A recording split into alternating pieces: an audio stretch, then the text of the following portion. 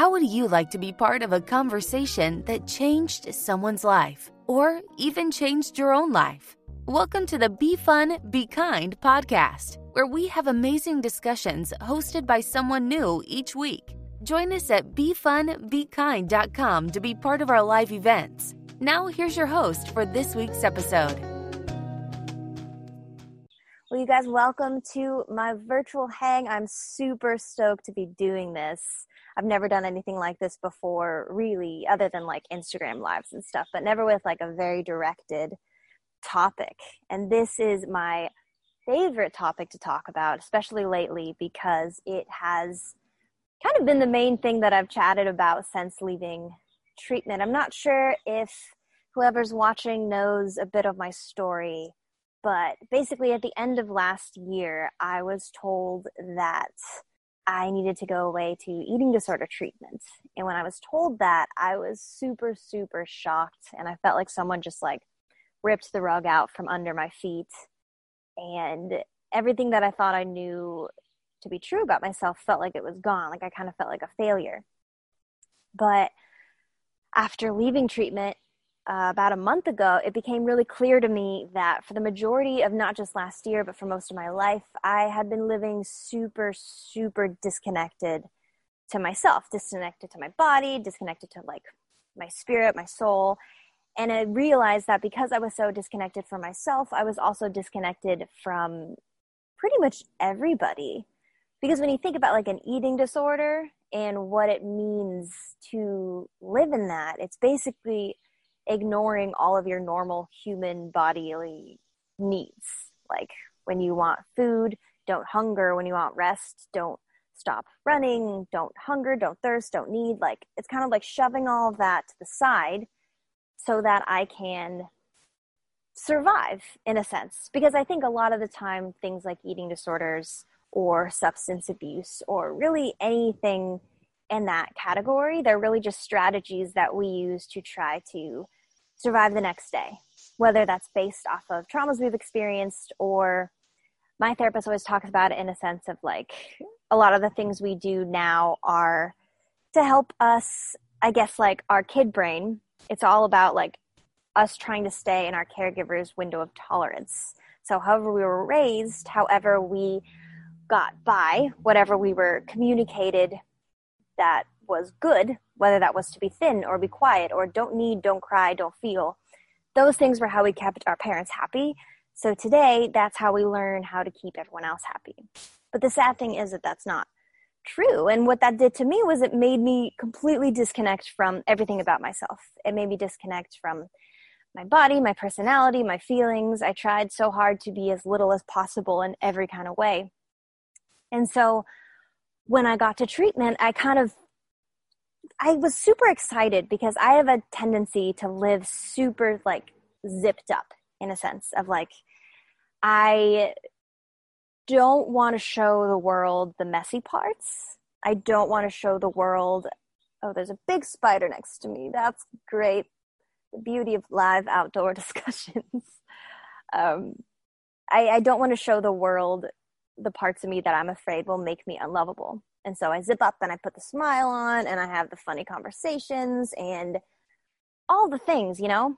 And so basically what ended up happening was I went to this treatment center and I had the opportunity to let myself be unzipped because I went in expecting to not want to make any connections with people. So I expected to not really care what people thought about me. So I felt like it was going to be my first opportunity to just be who I was and show who I was, and without any consequences, which in the long run, I ended up being wrong because I learned that throughout all of that, the whole point was connection and relationship. But going in, it was helpful to have that mindset because it let me just be. It let me finally look underneath layer and layer and layer to just figure out really who I was and really like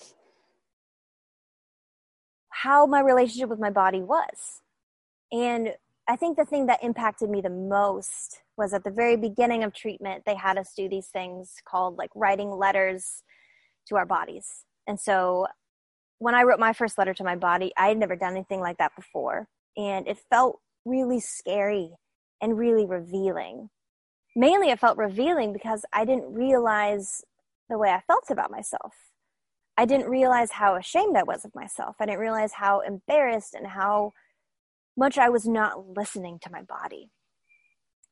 And it was really sad because we were then asked to write a response letter from our body to ourselves. And that was really trippy. It was really weird. But when I did that, it was interesting to me because my body, the response that I felt like it was having was just really sad and really like desperate and in need to just be listened to, be paid attention to. And after writing those letters, I felt like I had this like kind of like a revelation moment. And I like to think of revelations not as like finishing lines, because I used to think they were a finishing line. Like when I would have this like aha moment, I'm like, that's everything that I need. That's everything that I need to do and live by. Like my journey's done. But I realized in treatment that revelations are starting lines. They're not finishing ones. So once I had this revelation, I realized this is my journey.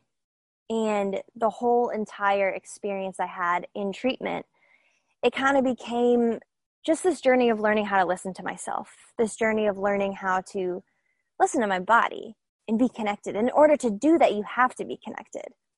In order to do things as little as like, and I'm not sure how this sounds, I'm not sure what your guys' experiences are, and I'm hoping you'll share that after I'm done with my little rant.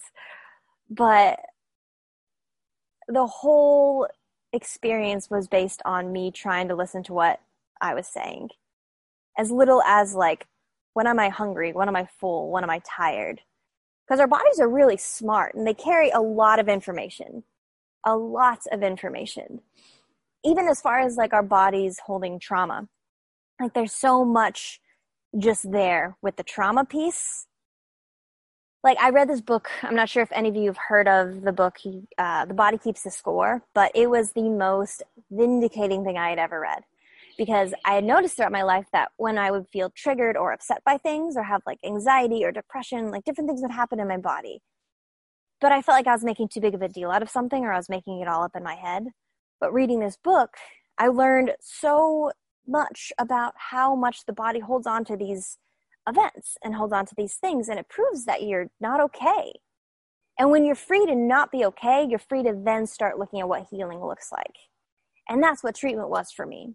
And so ever since then, I've been super excited. Like it's a journey and a process, and it's not easy.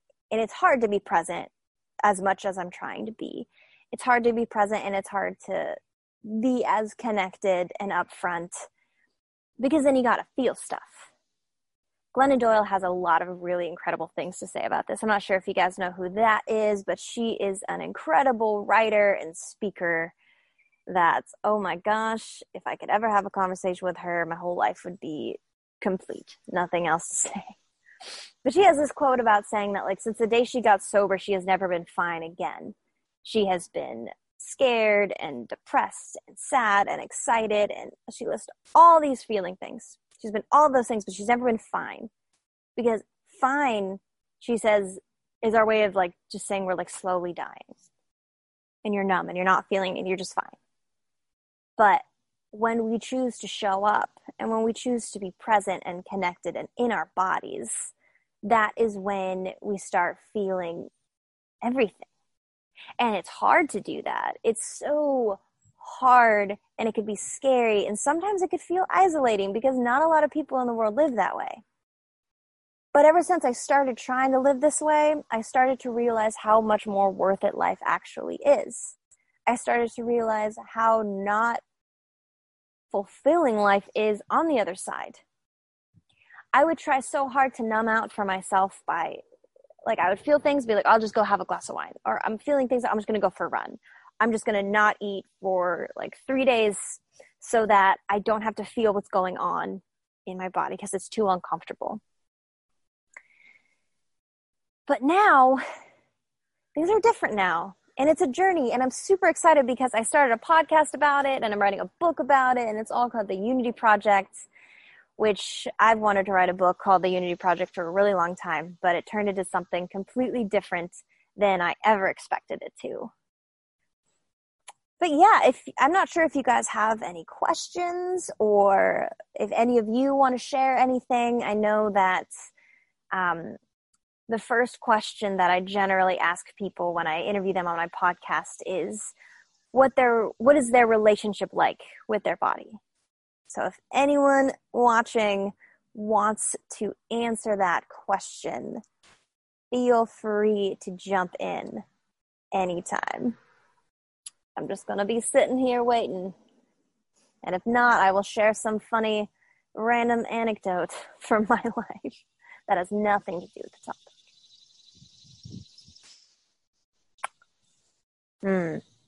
Daniel Johnson, I know that you're driving, but your screen is up there.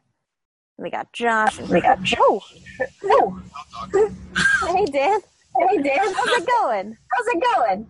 Also, I'm the reason for the echo because of the audio through my car, so I'll try to mute when I'm not talking. No worries at all. I wouldn't say I've had crazy struggles with my body over the years, but I wasn't the healthiest person growing up in high school. I would play a lot of video games, and I let myself get my cholesterol too high. And then I lost 20 pounds my senior year and got everything back to the way it should be. And then I maintained that weight, which I consider not my happy weight, but the kind of the weight I want to be, for 6 years through college until I started my office job. Then when I started my office job, I started gaining weight again. And I'm not unhappy with my body, but I want to be back to where I was before, just because, that's what I was used to for so long. So, and then I also was thinking about when I originally got your email about topics from like the male perspective of this topic of like how it's like a societal pressure to be, I guess, muscular comparison. I've never been a muscular guy. So just different. Lane closure ahead in 1.6 miles. You're still on the fastest route. Thank you. I'm gonna mute myself now. Oh. Daniel, thank you so much for sharing that. That's really interesting to hear, especially from, I don't know, I love hearing different people's perspectives on this, especially when someone has, and we all have such different stories, but just even the difference between a guy's experience and a girl's experience. Like how you're saying, like, the societal norm for guys to be muscular. That I relate to that with, like, the societal norm for girls to be, like, super small and thin. And just, we talked about that a lot in treatment, actually, with, like, the different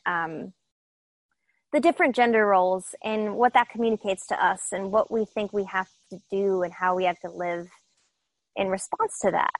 And there's just so much pressure. There's so much pressure, and I feel like all of that pressure takes away from our ability to actually just live our life and actually just be who we were made to be, because we are all so different and we are all so special. And we all have these different gifts and whatnot and these different beautiful things about who we are. And it's really frustrating to me when culture, or like whether that's like diet culture or purity culture or even at times like rape culture, any of these types of things get in the way of that. It's really frustrating to me, but I appreciate you sharing. I know that this is not a conversation I had a lot before treatment, so I'm not sure if it's like a very common one that people have in, I guess, normal people world, but thank you for sharing, Daniel. Would anyone else like to share about how they feel about their relationship with their body? I'll talk. Sarah! Yeah, hi. Hi, my friend. How's it going? Good. How are you? I was going to text you. So great. I'm doing great. No, I've been on. I turned off my camera for a second because I was taking care of my dog. Guys, this is Sarah. She's the best. Back to you. That's me. That's my title. Yes. So I actually was on your podcast. So I answered this question on your podcast. But it's really funny listening back to it, even just, I mean, it's weird to think that was like a month and a half ago. But like a month to a month and a half ago later, listening to it and being like, I'm like hurting for myself listening to myself then. The things I was trying to impress that were okay or that were good, like, I listened back on it just a couple of days ago and I was like, I was lying, and I knew it while I was doing it. And the biggest thing was, you know, I would often talk about like, I've had this mindset that I'm still in that's hard, but it is what it is. And it's something, you know, we've talked about, but I'm pretty open about as well, that like when you are a plus sized girl, seeking any kind of treatment for an eating disorder, you're usually encouraged to continue to not eat and continue to make yourself smaller. And it's usually encouraged that you're not healthy enough, and that must be why. And I've been, you know, I'm at a point now, I shoot arrows off of horses at a gallop. You know, I will, you know, punch anyone square in the jaw that tries to tell me that I'm not healthy, but it still will hurt me later on. And I think one of the things that got me the most in the podcast was when I said that I abuse myself by eating too much food. And I've realized lately that I was eating a meal. That's what it was. That was too much food. But diet culture, a lifetime of diet culture, a lifetime of always being asked to be smaller has made that not even a realization for me that I get to have a whole meal, like a well-balanced meal. And I am well overweight, and actually my BMI says I am morbidly obese, but nobody would ever guess that looking at me. But that's what doctors have used, you know, professional doctors in eating disorder workbooks have actually used the BMI to try and encourage people to be at a healthy weight. And all that has ever done for me and a lot of girls like me, and I'm sure a lot of men as well. I can't speak on men's experiences, and I know they're a lot different. The pressures that are put on them are quite a bit different.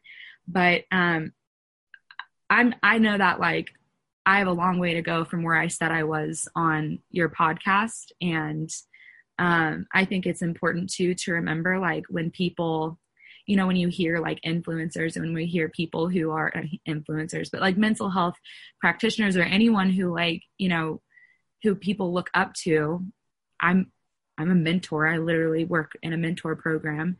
You know, I think it's important to understand that those people are human and might have their own experience and their own experience of issues.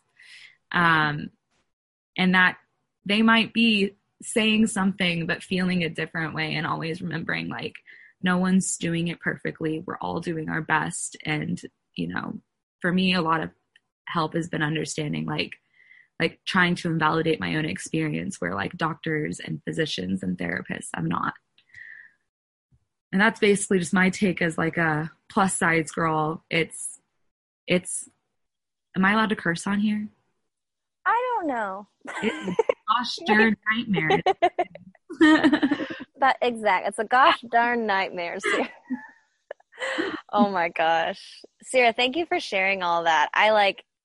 I don't know. I mean, our journeys are they're very different, but they're very parallel, I feel like, to kind of our way of experiencing what it is to have an eating disorder and what it is to try and live in today's society with that. And like, I don't know. I've really appreciated you sharing now, and just in our friendship and in our conversations and stuff.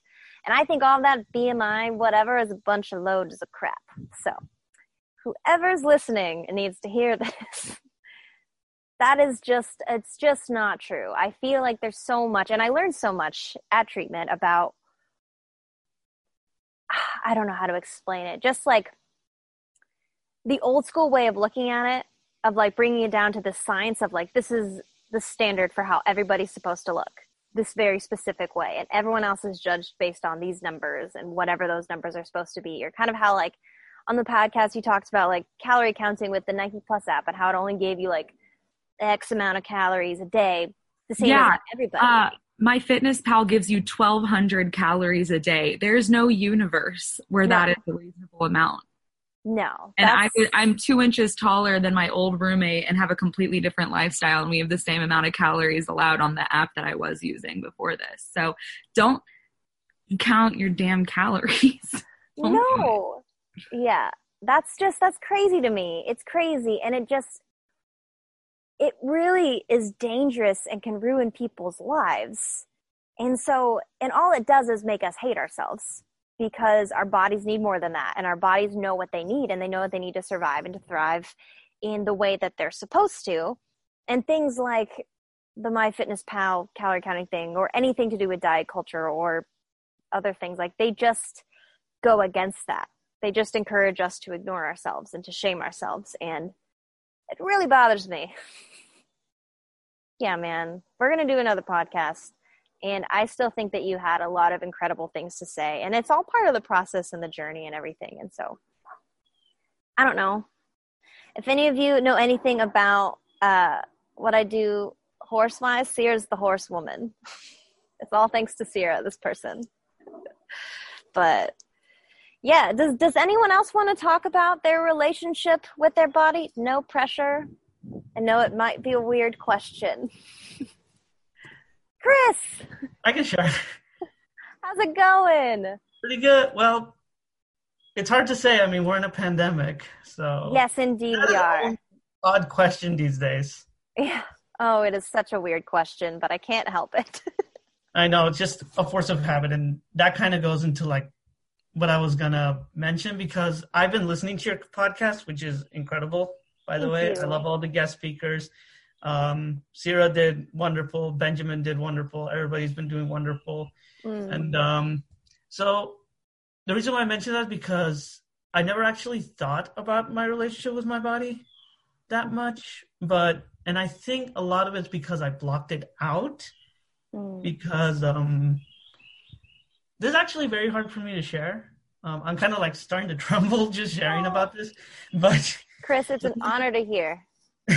Thank you. But the point is that I was verbally bullied as a child for my body. And that's because I was a very small child. I was never very strong, at least big as in strong. And, you know, I would often be told, like, eat some more. I would often be told to, like, you know, start running, eat some more. Do something because you look like a skeleton. It was even joked that if I turned around, I would disappear, which is a funny joke at the time, but in hindsight, like, you know, that affects someone. And then when I started taking medication for mental health issues, I would actually start to gain weight because my metabolism would slow down. And then suddenly I was getting too big, and now I was supposed to start exercising more to, like, turn that into muscle. And I'm just like, make up your mind. Am I too small or am I too big? I can't tell. And so, like, I echo a lot with, like, what Daniel said, because, you know, a lot of us are, like, supposed to be, at least men are supposed to be, like, muscular, such as strong. And so if you're not physically strong, I guess you're not emotionally strong as well. And actually also, I was also thinking a little bit about what Sierra mentioned about the BMI, because in terms of diet culture, society is never going to be satisfied with your weight or with your body. That's just a fact. They're going to tell you you're too small. They're going to tell you you're too large. They're going to tell you to eat less, eat more. At least that has been my experience. And a lot of it feels kind of like eugenics, in terms of, like, we're trying to produce the best sort of people. And that just seems very wrong. It seems like a very skewed sort of science to just push on people. So I don't know. I came here mostly to listen, because I know that stories are important, and I'm trying to learn about my story myself. But I feel like a lot of the relationship with my body has been blocked out, because I don't think I wanted to talk about it. I don't think I wanted to be there to know about it because of the experiences I've had with it before. Yeah. Chris, that makes a lot of sense, and I can relate a lot to what you're saying, actually. First of all, I really appreciate you sharing. I know that it's a very personal topic to talk about, so I really appreciate you trusting all of us here and feeling safe enough to share, especially, like, I don't know, we are in such a strange time in the world to where it's like, I think we all feel more vulnerable just in general. So I appreciate that, but, like, I want to ask, what are things that you do that make you feel very much like Chris, like super you, like very connected, whether that's, like, reading or? Yeah, definitely a lot of reading. Yeah, definitely a lot of reading, definitely a lot of writing. I have started running because that was the only sport I liked. So that's been a little liberating to me, but I always have to think about why I'm running. It's not necessarily like, am I doing it because people want me to look a little better? Am I doing it because I want to look a little better? Or is it because I just want to get some stress out of exercise? Or like, leave stress out. And interestingly enough, my mom always had this like saying in terms of your body, which she would say something like, el cuerpo demanda. She's Mexican, so we spoke in a Spanish-speaking household. El cuerpo demanda, which basically means your body demands it. And she mostly meant that in terms of like rest. So like if your body needs rest, your body will let you know that you need rest, which means that your body won't let you do any more. It won't let you run. It won't let you be like, it won't force you to be productive. It actually won't allow you to be productive because your body knows what it wants. So, and I think we live in a very hyper productive society where you have to keep moving in order to, feel good about yourself. So when your body, shuts down and like makes you sleep in, you're thinking to yourself, or at least I think to myself, oh God, I just let a lot of time slip by. And so you really start to hate yourself for it simply because your body is telling you to rest. Yeah. Yeah, that makes a lot of sense. And it's hard to listen to. It's hard to listen, especially just because, like, I don't know, there's so much associated with the word rest that feels negative, like being lazy, not trying. It's like you put your iPhone to rest. Why can't you put yourself to rest? That's a very good point. If iPhones need it, we need it, Chris. Dang. Well, I think that that's very cool. I agree about the running. That is something that I had a lot of conversations about that in treatment because I love running, but I don't know if it's because I want to run or if it's because I'm trying to mold myself into something for somebody else or for the world or for, I don't know. It's hard. That's hard, man. Yeah. Does anyone else have anything they want to share about their relationship with their body, or if anyone has anything like maybe some things that have helped them feel more connected, kind of like we were talking about with Chris loves reading. I know Sierra loves horses so much, and being there, I always feel super connected to myself on the ranch. If anyone has anything to share in that kind of realm?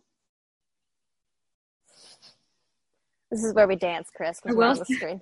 There's Sierra.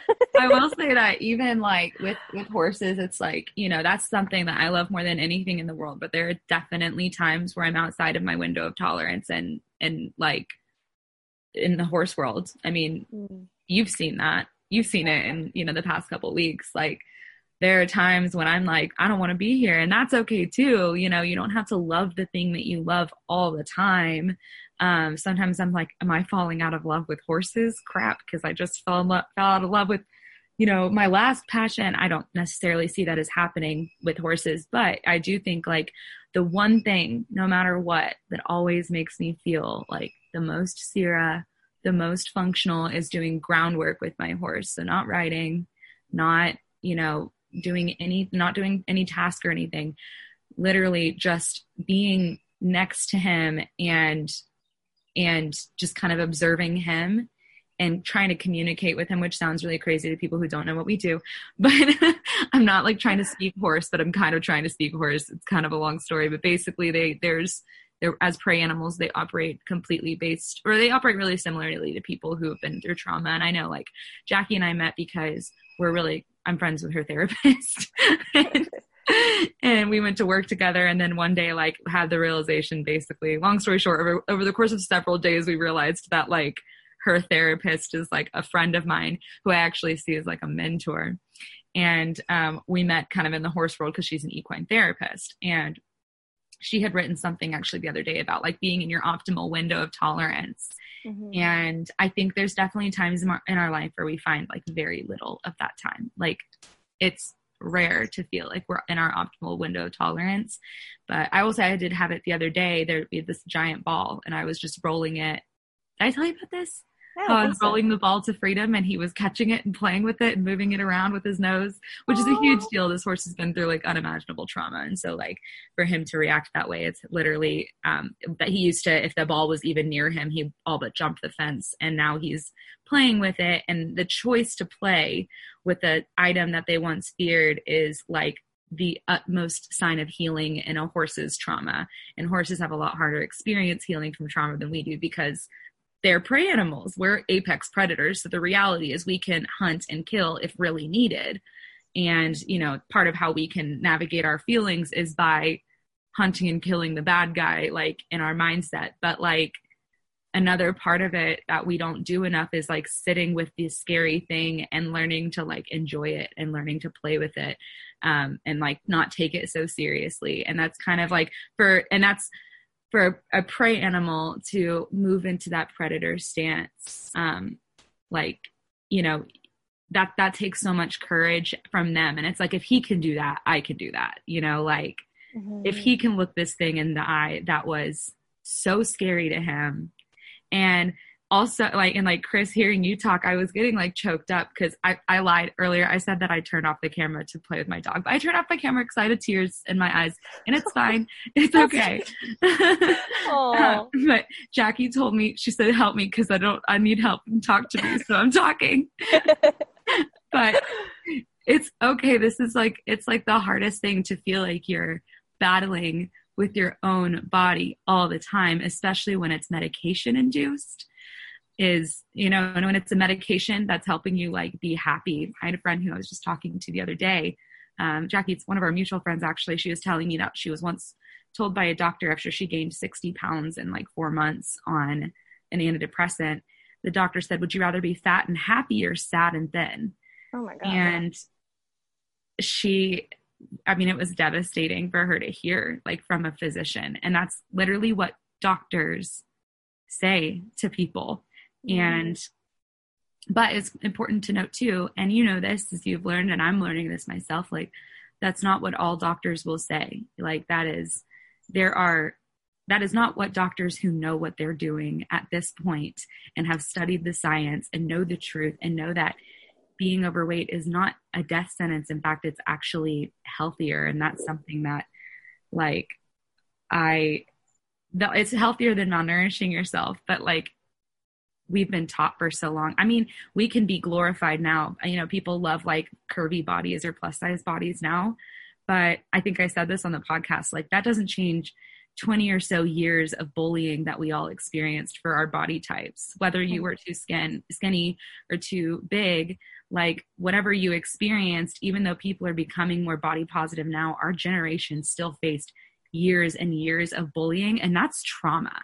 We don't like to see it as that, and people don't like to, but we at the ranch, we mentor kids, and we have kids who are bullied at school next to kids who have been through like unimaginable trauma that, you know, objectively you would look at it and say, well, yeah, that kid's circumstance is worse, but is it? For them, is it really? Because for them, it's the worst thing they've ever been through, and that's what trauma looks like. And I think the first thing is accepting that, like, that is trauma. Like being bullied for your weight, whether you were too small or too big, was trauma. It was traumatic. And then doing the work to address it in that regard and address it as an ongoing, a complex trauma, which is really what it is. And not all doctors are unfortunately really well versed in that, that sucks. Really sucks. Absolutely. We've talked my laptop. Oh no, you're good. We've talked a handful of times about like the difference or how people use the terms like big T and little t trauma. And I hate that so much because that just, all that does is like invalidate. There you go. All it does is invalidate people in what they've gone through and make them feel like their stuff isn't worthy of care. Like, I don't know. I've felt that a lot in my life and talking to a lot of people. I gather that it is a really common thing to feel like, well, my stuff, like I can't talk about my stuff because at least I didn't go through what this person went through or what that person went through, or like, this wasn't as bad as that, or this couldn't have happened. Like I've been told lots of times in my life of like, you haven't been through anything because you had this kind of child. And I'm like, thanks, Dad. But it's just not true. It's not true because like Sierra's saying, like trauma is so subjective and it impacts us in such deep ways that I don't know if we'll ever fully be able to understand, but it's worth it for all of us to be able to be acknowledged and validated in that. Chris, are you wanting to say something? It switched to you, so I'm making say something. Okay, you got the baton. All right, thank you. Yeah, I have so many things to say about parenting and trauma. Okay. Because I feel that a lot of parents have to go to therapy to deal with their trauma before they pass it on to their children. Mm-hmm. And I also it should be required. You don't get to procreate until you get your, you know what, together. I'm trying to be right and correct. I know. Thanks, Sarah. I'm trying my best as well. Yeah, because, I mean, I especially see it now with the pandemic because raising children is hard. And, you know, I live with my brother who, you know, has 2 beautiful sons, along with my sister-in-law. They're 2 beautiful nephews. And so it's stressful to be a parent, very, very stressful. But what I notice is that not solely with them, they're incredibly good parents, and I really, really want to emphasize that. They're amazing parents. But I notice that with a lot of other parents, when they say things such as that you had a good childhood, they refuse to acknowledge the trauma that they gave you. They refuse to acknowledge that they possibly did things that hurt you because they were going through so much themselves at the time that they just didn't realize it. It flew over their heads that possibly they did something that affected you. And things that they said, because when I started gaining weight from my medication, it was my father who took me back to the psychiatrist to say, hey, my son's gaining weight. Can we try some other medicine? It was so messed up. Yeah, and I feel like systemically, at least the way that our culture is designed, our system is designed, science is against us in a way. Because with things such as BMI, the terrible doctors that Sarah mentioned, you know, telling yourself, do you want to be fat but happy? That but, you know, making it seem like those are two negative, like those are two things that don't mix together, that they're mutually exclusive, that they contradict. I'm trying not to swear myself, but that is bull. I don't know if we can or not. This isn't through my platform.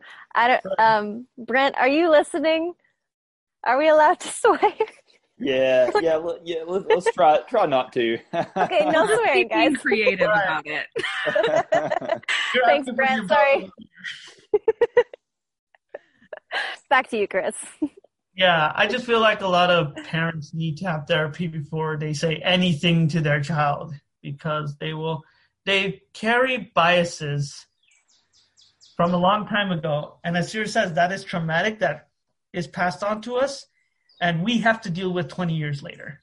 Mm-hmm.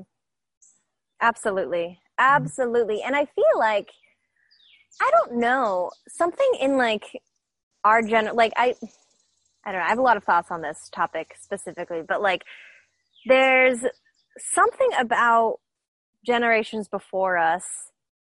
Like there was something that happened that like switched, and I don't know exactly what it was, that like all of a sudden started to make therapy seem like something that was not just for like, that was for like a normal thing, for like anybody could go to therapy, and I think everybody should go to therapy.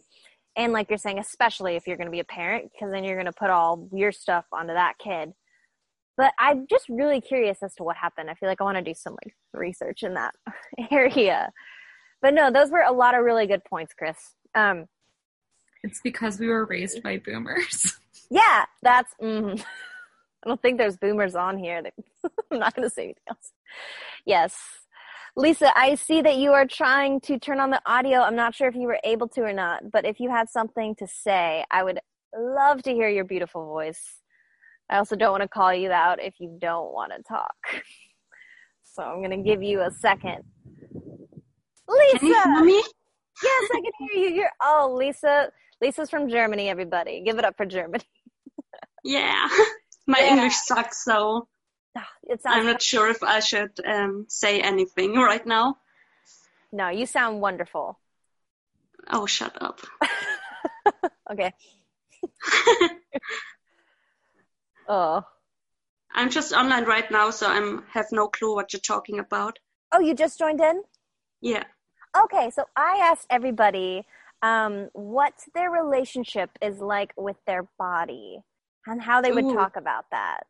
Yes, it's what I ask in my podcast. So if you had any thoughts on that, no pressure to share if it's a loaded question. So zero pressure, but if you wanted to share anything, we would love to hear from you. Oh my God, Sarah is here? Yes, Sarah's here. I love the podcast episode. Oh, look at you go, Sarah. Oh my God, thank you. Oh. Sorry, I'm blushing. Well, I don't know how to answer the question because most of the time I think I have a really healthy relationship with my body, but then it changes from time to time. Mm-hmm. So I realized that I will be making holidays, I'm not sure, with my family in 2 weeks. And my first thought was like, oh my God, only 2 weeks left. I have to do some fitness tutorials in order to wear a swimsuit or something. And yeah, that's when I realized it's not that healthy. Yeah. Oh, dude, I can so relate to that. And that's a really brave thing to look at and even talk about. Because it's so, like, not, I don't know. I mean, I guess it's like the conversations I've been having or just, like, the groups of people I've been around. But from the past, I feel like people don't really talk about this that much. And it feels shamey to say it out loud. But once you do say it out loud, it's like, oh, we all kind of feel that way. Mm-hmm. Yeah. Lisa, is there something, another question I asked everybody, is what are, like, activities that you do that make you feel very much you? Very present, very, like, in your body, very Lisa. I play soccer twice a week, and it's not about a sport. Well, it's about a sport, but it's also about being in a team and having conversations while doing sport. Mm-hmm. And yeah, I guess that's the most important thing. So during the last 4 months during Corona, it was pretty tough not to do it, but now we're back. And we're doing good. You're back and you're doing, that's amazing. Soccer actually was one of my favorite things to do in treatment that kind of made me feel very much like, I guess, in my own skin. Cause like, it's not running, but it's movement. And so with running, it's hard. Like I was saying earlier that like, I can't tell if I'm running because I'm trying to like look this certain way or compensate for food or something. But with soccer, it's like this really fun, like you're moving around and you're like feeling your like self and whatnot, but you are like having a good time. So I think that's cool. I think I remember us talking a little bit about that on one of the social medias at some point. But that's really special, Lisa. Thank you very, very much for sharing. And I agree with Sarah, your English is amazing. This is the first time I've like FaceTime met you. Yeah. I've known you on the internet for so many years. You've seen me through so many hairstyles. I love it so much. Yes. So is anyone else listening want to share anything about their relationship with the body? Hey. And I had How's it going? You're still there. Still driving. Yeah, I got a 6-hour car ride ahead of me, so thanks for the entertainment. Ooh. Well, I'm at like 4 now, but anyway, I was going to answer the second question and then loop back to the first one. So my go-to hobby for like my entire life has been walking. I like to take like 4 or 5 mile walks for fun. Just clear my head and all that kind of stuff. And then I recently picked up disc golf, which is a sport that I'm trying to get good at, which also gives me a reason to be more active. And my main motivating factor to be healthy now is not anything society related, but more I want to have a healthy future and not have like loads of medication when I'm so I prefer to work on getting better habits now when I'm in my 20s. So it's already cutting out a little bit, Daniel. In my 40s.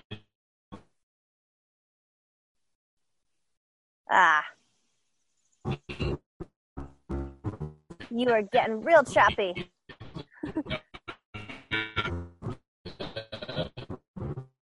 It drastically changed my diet. I'll try again later. Hold on. Now I can hear you. Cool. Now you're good. So I think you went Dead zones. Yeah. Yeah. Yeah. I don't want to repeat too You're much. good. When did I start getting? It was when you were saying you were trying to start healthy habits. Yeah, because my parents are on their mission to eat healthier now, and they're in their 50s, and I was thinking about it. I was like, I might as well start now so that when I get to their age, it's already part of my life. Instead of drastically changing my diet because I have to for health reasons, I'd rather do it now while I'm more healthy than I would be later. Yeah. My downside factor, which is a different angle of this, is I've grown up a picky eater, which is a whole nother side of this conversation because a lot of people don't realize the psychological side of being a picky eater, to where I've realized if I'm in the wrong mental headspace, if I try food, I won't like it. I have to be in a clear headspace, or if someone tries to make me try something just from the mental side of not wanting to try it, I won't eat it. Or to the fact, I've also learned over the years that if I don't like food, I will stop being hungry. I can't eat something if I don't like it. So it's a weird life of trying to eat healthy when I don't like a lot of food. But it's a journey. Yes. It's definitely a journey, man. Thank you for sharing that, Daniel. It is... Oh. Thank you very much for sharing that. Sorry, my roommates are walking outside right now. That is a very good journey, man. Yes. Thank you for sharing that, Daniel. It is... I'm here. Wait, okay. Sorry, I was hearing my echo. I'm like, I can't tell if I'm talking or if it's my echo. But no, yeah, that is definitely something. I grew up a really picky eater as well, and so that is definitely play a really big part in the psychological part of everything. And just trying to figure out if you're being picky or if you're trying to keep yourself from enjoying something, that whole thing. But I appreciate you sharing, and I'm happy that this conversation has been entertaining for your 6-hour drive. Does anyone else have anything they want to add before we close out here? This has been a really, really cool to hear all your guys' feedback and stories and stuff. But if anyone that hasn't shared would like to, feel free to hop on or send a little message off to the side of the Zoom group chat. I'd like to say something. My name's Heather. I don't know that we've met face to face, but we've talked a little bit before. Yes, I know your name. You sound very familiar. We've definitely chatted. But I just wanted to share a little bit about my experience with my eating disorder and also type 2 diabetes. And it's a very difficult thing to balance, and it really has messed with my view of my body when I have my doctor saying, well, you're obese, you need to get your blood sugar under control, but then learning how to eat properly at the same time is very hard. So it's really caused some challenges for me, and I'm still struggling with that, but I just keep hoping I can keep moving forward and getting better, because right now the diabetes is still considered uncontrolled, so there's a lot of challenges with that. It does kind of mess with my head sometimes, but I did want to also share about something I like to do that helps me a lot. I was taking a dance class, which it was I was scared to go into that at first, because when I used to dance, I had a totally different body size. And then now to be in a different place and doing it, it made me realize it doesn't matter and you can still have a good time doing it. So with the pandemic, I haven't been able to go back yet, but I hope to go back in September. So that's so awesome, Heather. I love that. Dancing is something that is so special and so freeing that I don't know, I'm a horrible dancer, but I feel so myself when I'm able to without any worry about who's watching or who's anything, that it's just it's such a specific joy that you feel when you're dancing. So I'm so happy that you found that and that you have that. And thank you for sharing. You're welcome. Yeah. That was all I had. Yeah. Man, I want, keep me posted with everything, okay? Because you have a story, man. You have a story. I have a podcast coming out next week where I interviewed someone who had something similar. We'll chat more about it later, but thank you very much for sharing. It's so nice to virtually meet you. Yeah. Does anyone else have anything they'd like to add, or any questions that you'd like talked about or whatnot? Yeah. Well, first of all, I just want to say, like, to everyone that kind of shared their story and stuff like that, it was really cool. Taking the time to really kind of listen and hear what everyone has to say and everyone's individual journey and story is really, it's inspiring to really kind of hear like where you were and to where you are now. And I'm really looking forward to seeing where everyone is going to be. I think that's really, really cool. So thank you for that.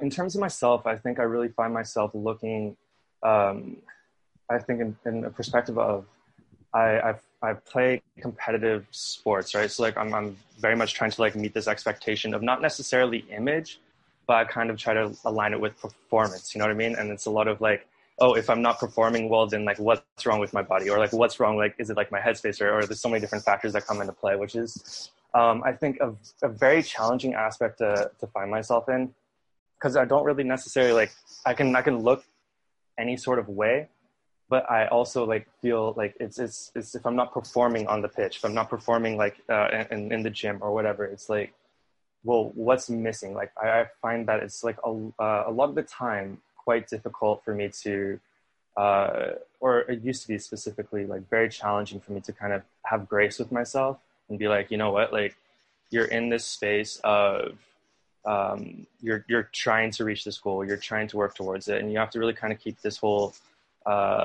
like brick by brick mentality. Like every step, like you'll get towards your goal. And I found like it was really hard to get to that point. And I also find like even now in this current like state and day and age where I am, that it is also quite challenging to kind of keep that consistent mentality. I would like to hear your thoughts on how you can maintain a consistent mentality and with like whether it be positivity or whether it be accepting kind of where you're at or all those different types of things. Like what in your perspective is a good way of keeping a consistency in terms of the way you think and work towards your goals and stuff? Yeah, that's a really great question, Josh. And thank you for sharing that. I really appreciate, just like you said, hearing other people's stories, but that was a lot of really good information to share. And I think that the best thing that I've found when it comes to like being consistent with it is to have a really good group of people around you that I guess share the same values and share the same perspectives on these things, to kind of be able to talk through this stuff with and be able to continue being honest. That's a really big thing, as well as being honest with the people around you with how you're feeling. And Sears actually helped me a lot with that, with just being super straight up about like, no, this is actually what I'm struggling with, and this is actually I'm feeling about that. And that way you can kind of help each other stay on the same page about it.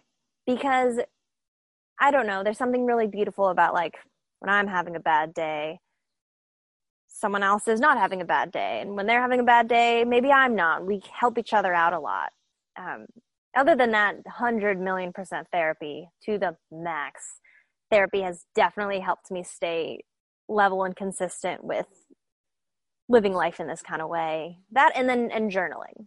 Journaling, kind of like brain dumping onto a piece of paper about once a day. I haven't been as good about it as I used to be, but I used to do it every single morning for like an hour. I would just write out all my thoughts, because honestly, like that's where I'm the most honest, because when I'm writing just in like a journal, it's just for me. So I highly recommend that to everyone and anyone, to kind of really get to know what you're feeling and thinking. And I've noticed a lot has changed for me throughout the years, but I've noticed that what I want has stayed the same, like at like the underlying want below like everything else, that stayed the same. And I've been able to notice that through journaling, through getting just like stripping back the layers and seeing the truth of who I am and what I want. And so yeah, I'm not sure if that answers your question the best, but that is definitely what has helped me. If anyone else has any thoughts on that question, feel free to share.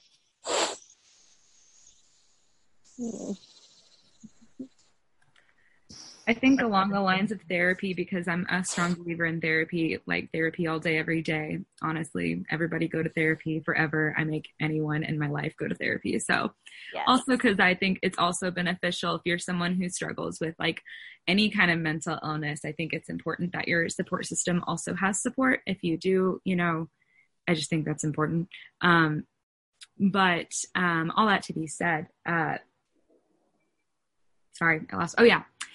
Just building a complete treatment team, I know is helpful. Like sometimes just having a therapist, like I just had a therapist for a while. And then I actually, like just last week, started seeing a like eating disorder recovery specific coach, who's someone I check in with constantly and meet with once a week. And then I also have a nutritionist, and then I also have a psychiatrist. And then I also have it's all these different things, and it feels like excessive. It feels excessive for me right now. I feel like all I ever do is go to meetings, but it's, you know, if it's what you need at that time, it's building that foundational support, because honestly, like, I don't know about you guys, but I have seen a therapist for a long time, and once a week hasn't really been enough. And, especially through the pandemic, I remember at the very beginning of the pandemic, very, very beginning, my, therapist asked me, she's like, how have you been doing? I said, I'm trapped in my house with food. How do you think I'm doing? And I actually found like that writing, because Jackie has inspired me to journal. I used to journal all the time. I collect journals like a hoarder. I have a problem, but I never write in them, but I love them. And I finally got one the other day. Another thing that I highly recommend, per my roommate, who is a social work major, currently getting her degree in social work to be a therapist and be a counselor. She told me one day, she's like, you need to go get yourself a treat. And I'm like, well, it's kind of the problem. I mean, I can't really just like go get myself a treat. She goes, well, go get yourself like a toy from the store. And so I went and bought journals, and I was like, I can do this. It's a treat. And, cause I usually don't let myself buy journals or sunglasses cause I hoard them. But, I got a new journal and I've been using it, and, that's been so awesome and so helpful. But I was looking back in one of my journals from like February or March, and it literally, I saw the transcript of that conversation with my therapist, and I'm like, it would have been nice to know like back then that I needed that foundation. But the reality is, like, sometimes your therapist doesn't necessarily know. Like, the way it's been described to me is that therapists are more for like the past and present, like undoing the past, or not undoing, but helping process the past and then how it affects your present. Whereas my recovery coach has been more of like present and future. So like building a healing situation that's specific to you, if that's what you need, and not trying to build it based off of others, because Jackie and I have become very close through her healing, and it's helped me realize how much I have to go.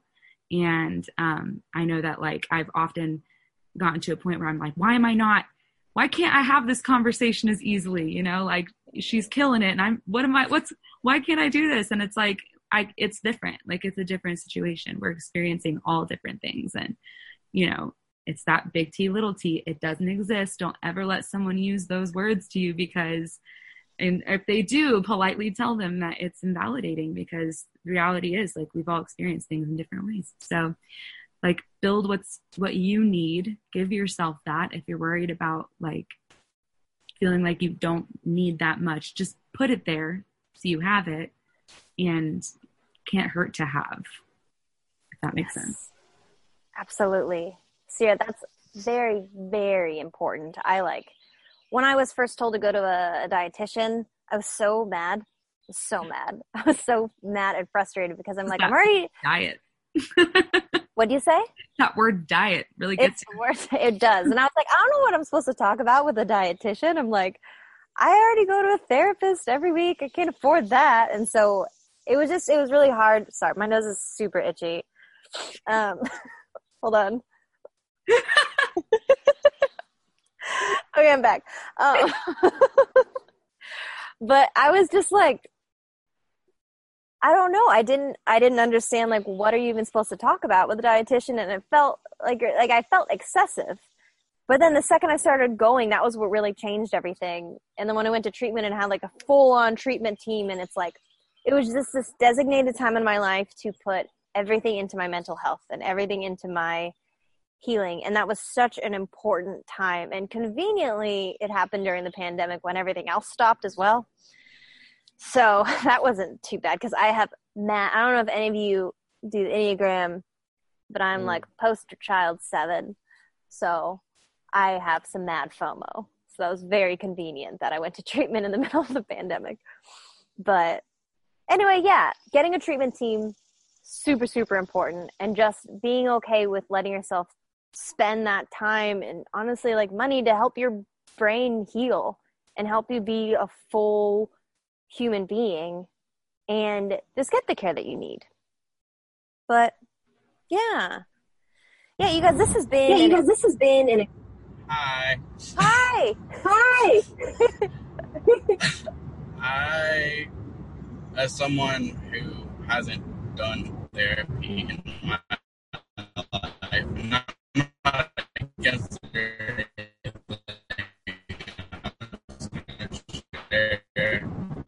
I guess my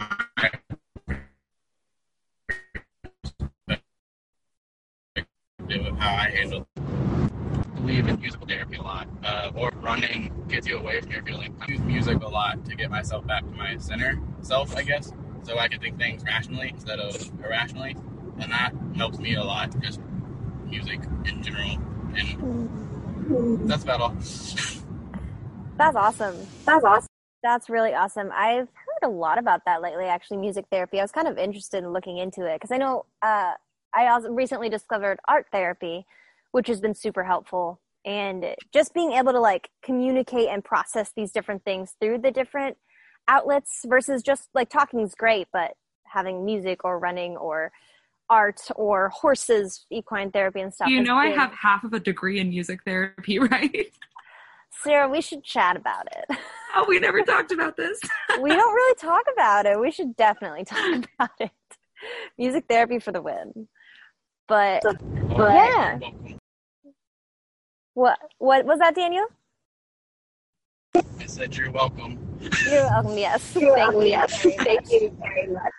Guys, this has been an incredible conversation. I was a little nervous for this because I've never done anything like this. And I don't know, this is such an important topic and such a vulnerable topic. And I'm really honored that all of you are sharing so much and trust me and this little community online so much to be able to talk about this stuff, because I think this is how we do it. Like, this is how we live full lives, and this is how we start working towards healing and connection and whatnot. It's having these kind of conversations. But yeah, is there anything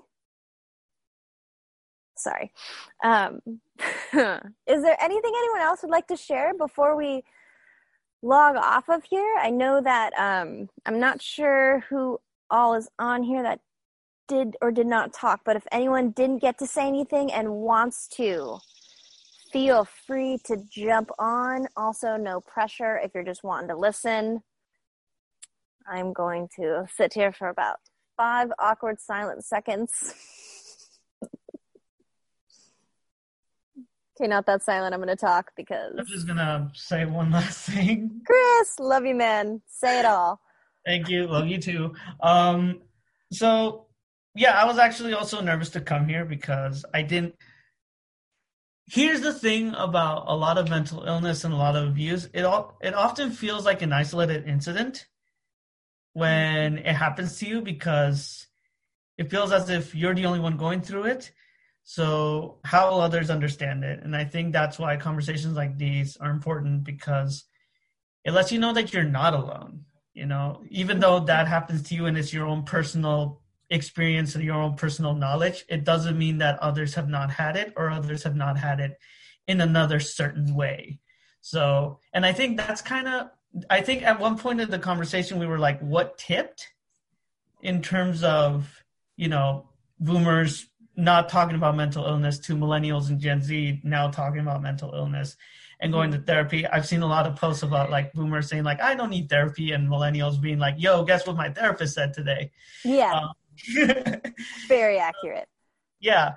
And I think it's because we have been starting to, have more of the conversation, especially like the way that we posted on social media. It's like, yeah, I felt that way too.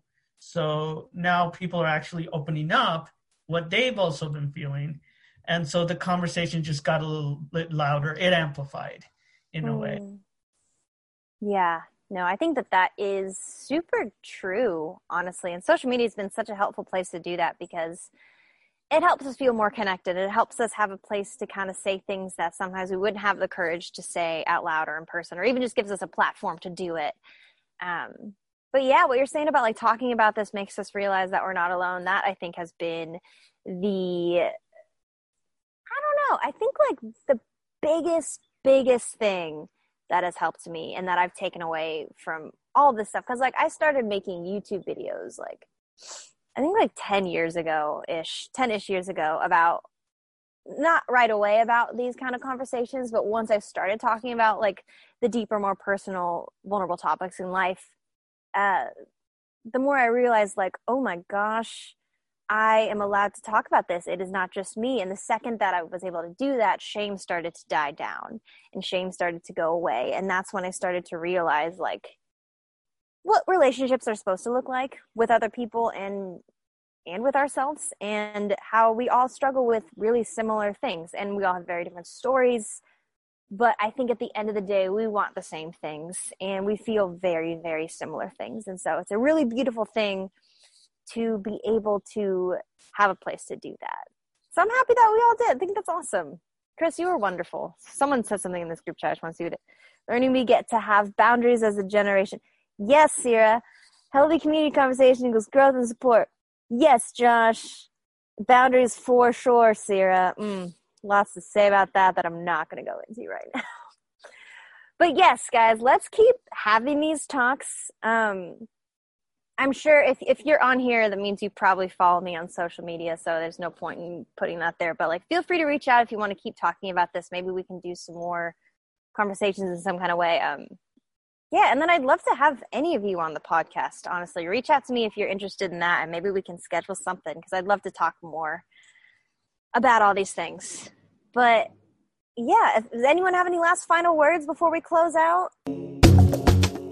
Thanks for tuning in this week. We would love for you to be part of our next discussion. Join our live events happening every week at BeFunBeKind.com. See you soon.